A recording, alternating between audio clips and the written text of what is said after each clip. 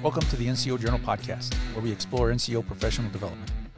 This is a podcast series where we discuss published articles with authors and provide a forum for the open exchange of ideas, information, and solutions.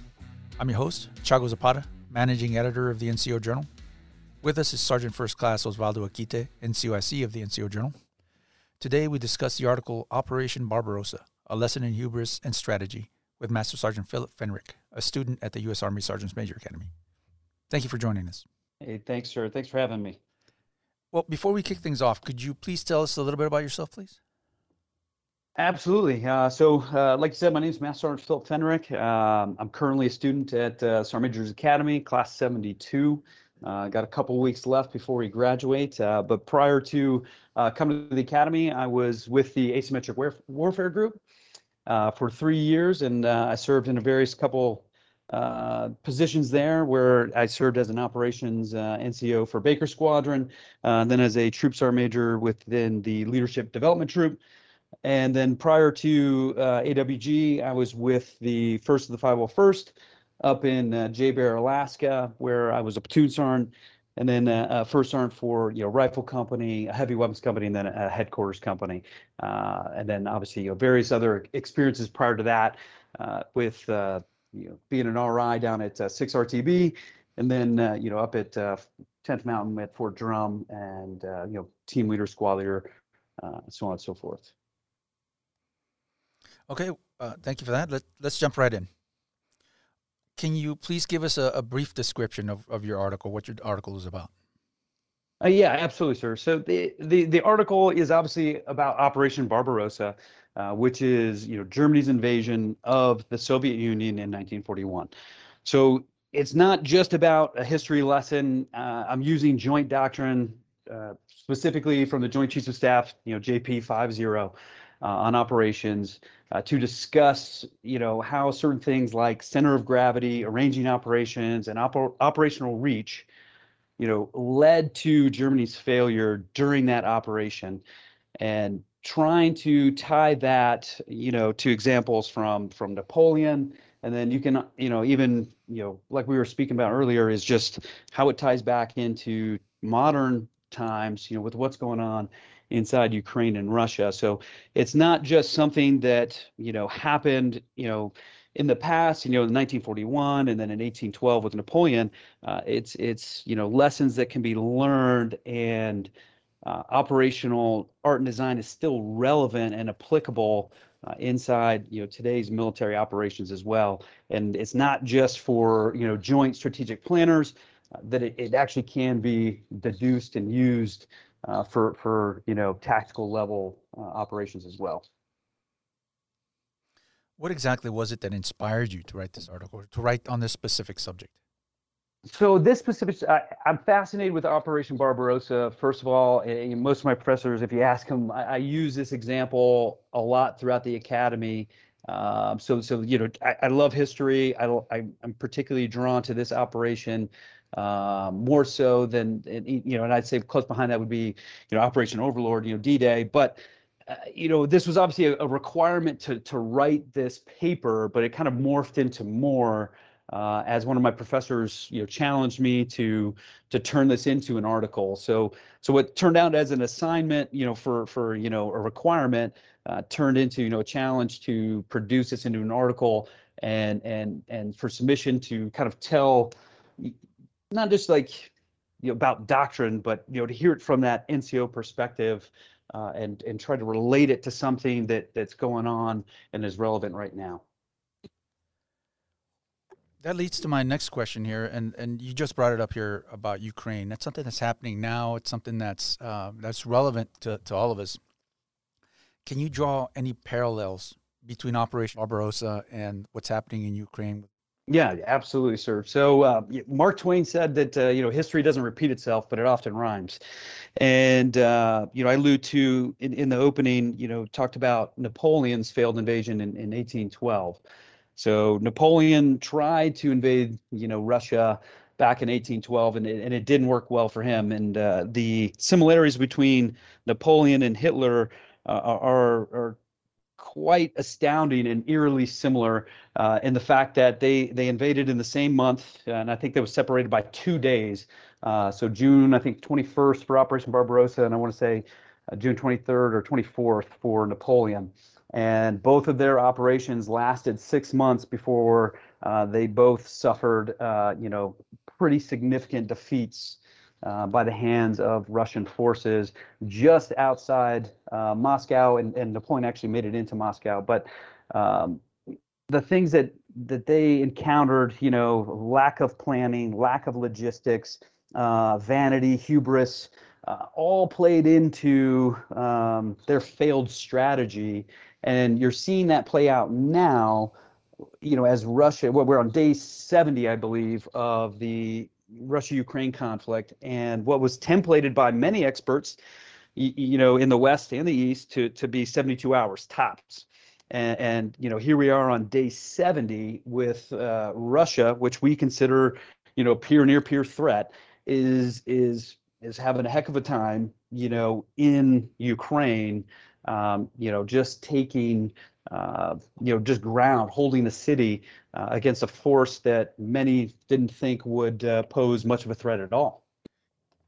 Let's kind of bring it to home to the NCO Corps here. What significance is this conflict that's happening right now? We're kind of edging away a little bit from your article, but what significance does the conflict between Ukraine and Russia right now? How is that significant to the NCO Corps, to NCOs in general? Well, I mean, it's obviously relevant. We have a bunch of soldiers that are in Europe, that are going to Europe.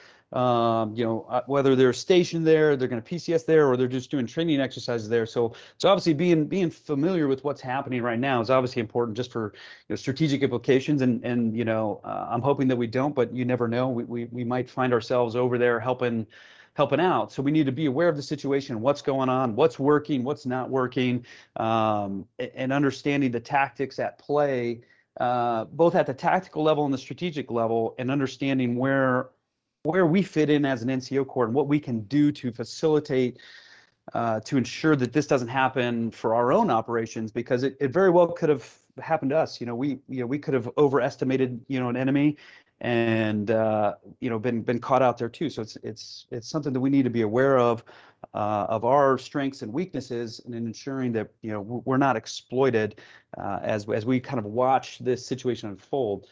So, maneuver folks always like to talk about, actions on the objective and how we're going to do this and that. But what we kind of forget about is, how do we get to the fight? How do we sustain that fight? So understanding, our sustainment brothers and sisters that make that happen for us, I think is something that, understanding our role, especially in large scale combat operations, in a multi-domain environment, it's not going to be like, hey, we can go back to the FOB, get all this stuff that we need. If we didn't bring it with us, it's going to, if we didn't bring it, we're going to have to figure it out on the fly, and being adaptive. So I think this situation that's going on in Ukraine and Russia, between Ukraine and Russia, offers so many lessons to be learned. Bringing it back to your article here, the historical aspect of Operation Barbarossa. There's always lessons to be learned from the past. Why do you think it's important to use lessons learned historically to better prepare for the next battle, specifically, for NCOs? Well, and I think the simplest and most logical reason, is just so we don't repeat, or imitate the same costly mistakes, because as we, again, I don't mean to keep harping back, but large scale combat operations, the impacts are going to be that much greater when we're going against, peer near peer threats. So we need to be prepared, tactically, strategically, operationally, for all these instances that we may encounter. And if we're not aware, again, about our own strengths and weaknesses, how we like to fight versus how the enemy likes to fight, then if we're just going to assume that, because we're America and we always win, then that attitude is going to get us into trouble if we're not taking things seriously. And again, if we're going to underestimate the enemy, that's the wrong way to approach any type of conflict. So being aware of what's happening and kind of looking at and assessing ourselves, right, and being honest with ourselves and our formations. Where do we stand, fundamentally speaking, because again, this is joint level strategic stuff that we're kind of talking about in the article, but yet it's important to understand that soldiers at the ground level play an important part in this, and what is that part that they play, and are they ready to take that fight to the enemy when the time comes? You did mention, deducing this information and using it at the tactical level, and I guess that's one of the questions that I have, is how do NCOs take this information or their understanding of operational art and design and use it at that tactical level? No, and that's a fair question. That's something I kind of struggled with too, is as I was learning this, I'm like, man, this is way above me. I'll never use this. It doesn't make sense. I'm just a master sergeant, trying to be, sergeant major in the near future, at the battalion level. So, how can I use this? However, as I learned this, wrote this article and switched over departments into Army operations, dealing with Army design methodology and the MDMP process, the concept may seem large, but really at the grassroots level, it's pretty simple, and I think using Operation Overlord, is a decent example to use, and again, I know it's not Barbarossa, but think about D-Day and the massive amount of people that involved and the planning that it undertook. But at the end of the day, when everything, kind of just went awry, you had little groups of paratroopers, LGOPs, all around, accomplishing the mission and objectives because they understood, the mission, they understood the commander's intent, and even though they were spread all over the place, not with their organic units, they were still able to accomplish mission and secure, the beachhead and move into France and obviously ultimately to Germany. So, but it all started with the planning process, right? The concept of D-Day, right? And it attributed down to the soldier level. So while soldiers might not understand exactly what operational art and design is, they're absolutely executing it. And if they can understand a little bit of the why behind it, I think that goes a long way, into shared understanding, which is one of the principles of mission command. And, I don't need soldiers to be doctrine experts, but again, understanding the why behind it, I think is really important, because if I can communicate the why, then a soldier understands how important they are and what they are doing to the mission is. And that's kind of how I would relate and explain it to an NCO that, at the tactical level, battalion and below, if they were going to ask me, hey, Sergeant, why would I need to know this? And I would kind of answer the question back with, hey, knowing why is the power. Can you talk about how Hitler and Napoleon's hubris led directly to defeat? Can you talk about hubris from an NCO perspective? Yeah, absolutely. I'll start with the first part and then transition over to the NCO Corps. So I think most of us know, or historians will show and portray, Napoleon and Hitler, as very vain, and I like the term hubris. I think it describes both of them very well. Excessive pride, or self-confidence, right? So there's nothing wrong with having pride and being self-confident, but they take it to the next level. And there's a couple of things that both of them did, and again, very similar in nature. And I think some of the things that emboldened them to transition to the East and move into Russia or the Soviet Union is their success in Western Europe. Napoleon had massive success over there, and obviously Hitler did as well. And their tactics, techniques, and success, I think, only emboldened them. And when they turned to the East, kind of the same thing, Russia thought about Ukraine. It's like, hey, I'll just march right into Russia or the Soviet Union. It's going to take me 6 to 8 weeks, and I'll show them who's who and what's what.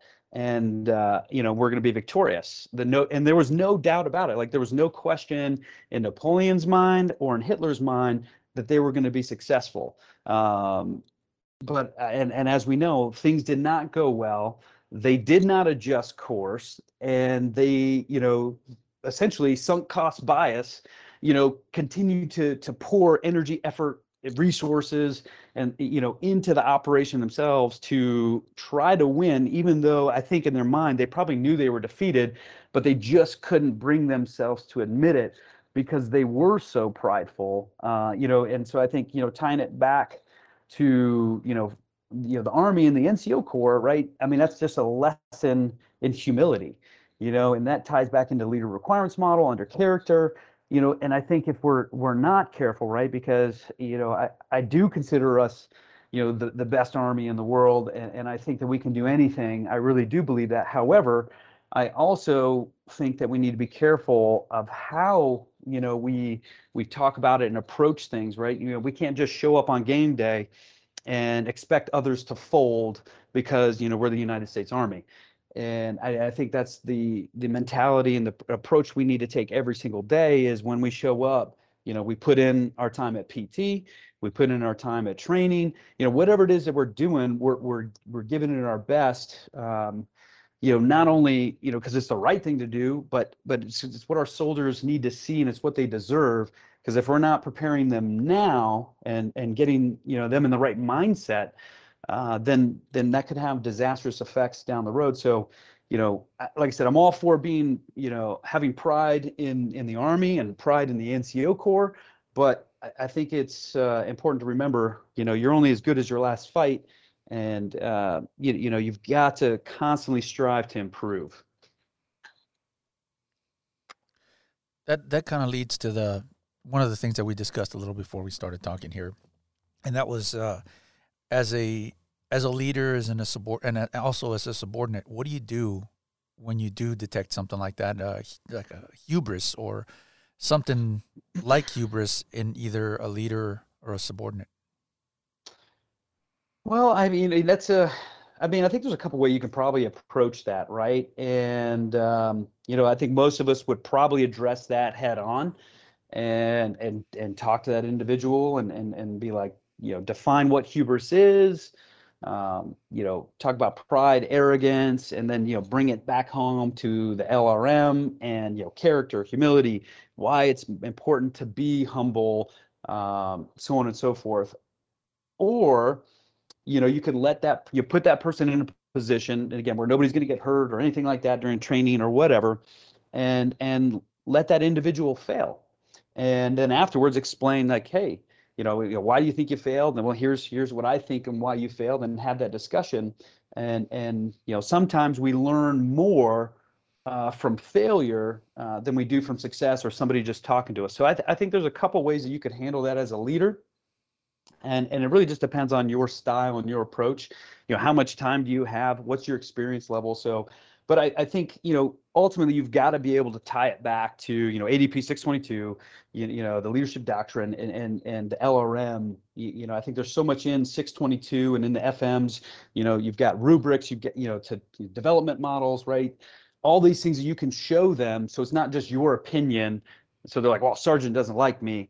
I'm confident, I'm not cocky. And you've got to be able to define those things and explain it, and then be able to bring them back onto the team and get them moving in the right direction. Yeah, and also when it comes to leadership, I mean, Napoleon had people advising him that what he should do, what he shouldn't do, or giving him advice as to a good way to move forward, and he obviously disregarded some of that advice. And there's only so much you can do, I guess, as a subordinate. So I guess there's really not much we can really talk about in that regard, other than having leaders who are well educated and can look inside themselves and know that that these are some character flaws that they have, and that they can acknowledge and move past them.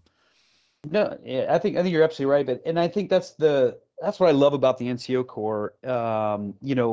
Is that officers do look to us for advice. Like that's one of our core responsibilities of what we do is we advise officers. Whether it's a sergeant first class advising a PL, or a sergeant major advising, the colonel or whatever, even general. Everyone's got an NCO counterpart, is what I'm trying to say. And if we're not willing to be honest with our officer counterparts, then I think, not only are we doing them a disservice, but we're doing all the soldiers that are underneath them a disservice. So I think that's just one of the things that we have to do, as an NCOR, and just be able to approach them, tactfully, of course, but just let them know how it is. I think that's what they want from us. And if we're not willing to, shoot it straight and we're going to sugarcoat it, then I think that's a failure on our part. What can NCOs, a young NCO, say a freshly pinned on sergeant, what can he take out of take away from this article? Well, for young NCOs, I think there's a few things that they can take away from this article if they want to, right? First, I think just being aware of military history, and how militaries used to fight and how far we've come, and to be appreciative of, the art and the science and, everything that went into, warfare, from, trading volleys to trench warfare to where we are now. I think it's important to understand and appreciate that. So I think just a lesson in history is something they can learn first and foremost, and be able to kind of look at some of those things of what they used to do and what we do now. Secondly, I think the importance of education, right, and understanding doctrine. Too often, I think, we are dependent upon officers to tell us what things mean when we have the manuals and the doctrine and the regulations all in front of us. We just have to open it and be willing to read it and educate ourselves. And I know that is easy for me to say because I'm currently a student, but I do remember, being on the line, and I was busy all the time. But yet I look back and I wish that I had understood doctrinally what I was doing and why I was doing it. So I think the second thing that they can take away is just understanding doctrine, because there's going to be some terms in there that I think people don't understand, really what it is and what it means, but they've got to be able to, because that's how we communicate as an Army. So we have to understand our own doctrine. So I would encourage people to continue education, and to understand doctrine, and then lastly, I think, understanding that, yes, it is, joint doctrine, but the Army has its own version that's, that comes from it. And if they know the answers, they can be value added during the planning process. And again, whether we're talking about planning for training or planning for missions, if they know what's going on doctrinally and they understand why, they can be so much more value added to the planning process, to ensure that our officer counterparts are putting forth a solid plan that not only makes sense but will be successful and reduce risk. What opportunities are out there for those looking to learn more about operational art and design, those young NCOs or those NCOs becoming senior NCOs, that they can look for to learn more about this? Well, I think opportunities are everywhere. I really do. Technology has placed, information at literally at our fingertips. So I really think it's just about taking advantage of opportunities to, look at this, study it and apply it.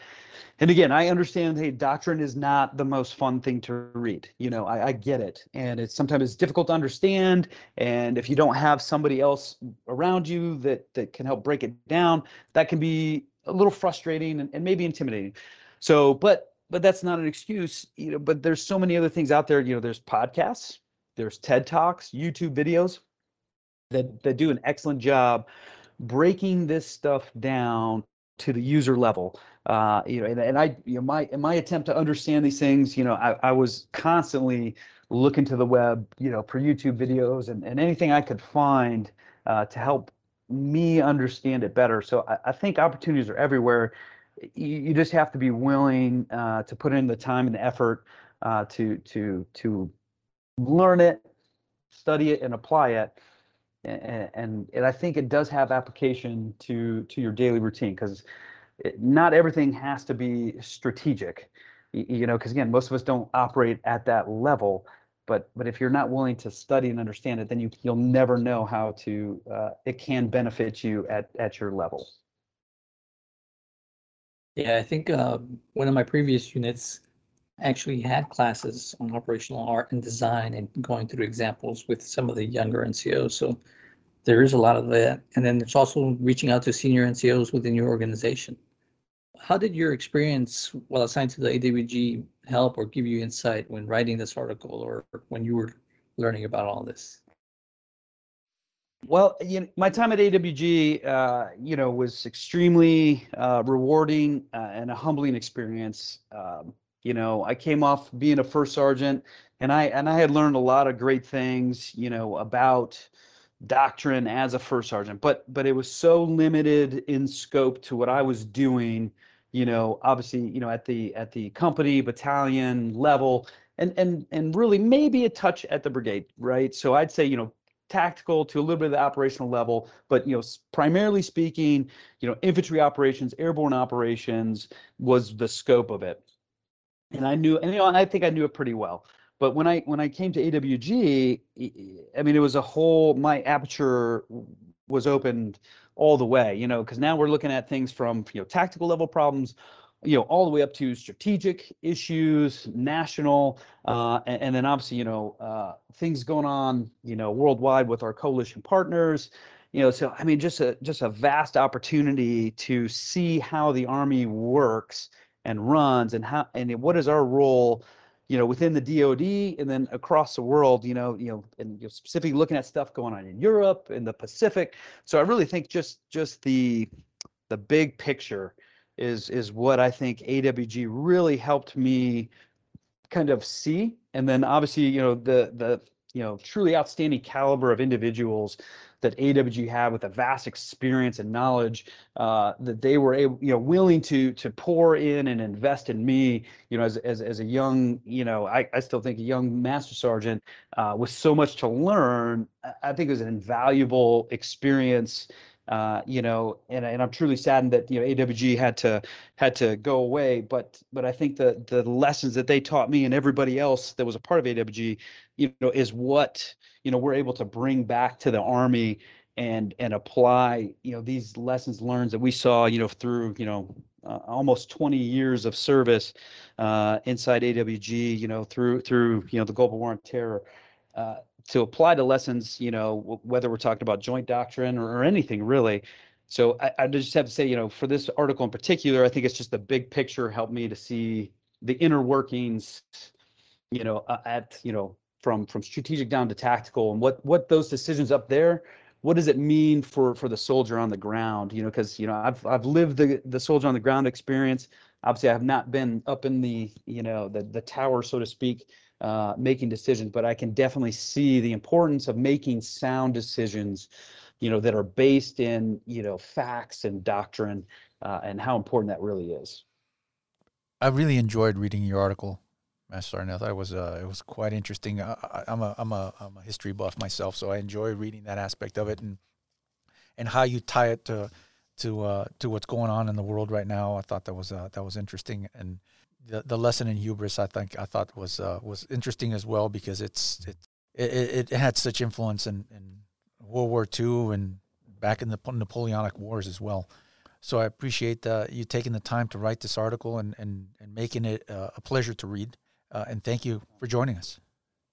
No, thank you, sir. I really appreciate the invitation to do this, and for y'all, the willingness to take this article and from what it was and to what you see in publication. I know that's not an easy task for y'all, but I really, it means a lot to me. It's very exciting, very humbling to see your work in print and to share stories from the NCO perspective, and to talk about NCOs and the things that we do, because like we talked about earlier, I just think there needs to be more of it, and I'm so glad that you guys are doing this podcast, and that you all exist for opportunities for NCOs like me and others to get published, to share our story, and or just to talk about NCO things. So I think you guys are doing great things, and I really appreciate it.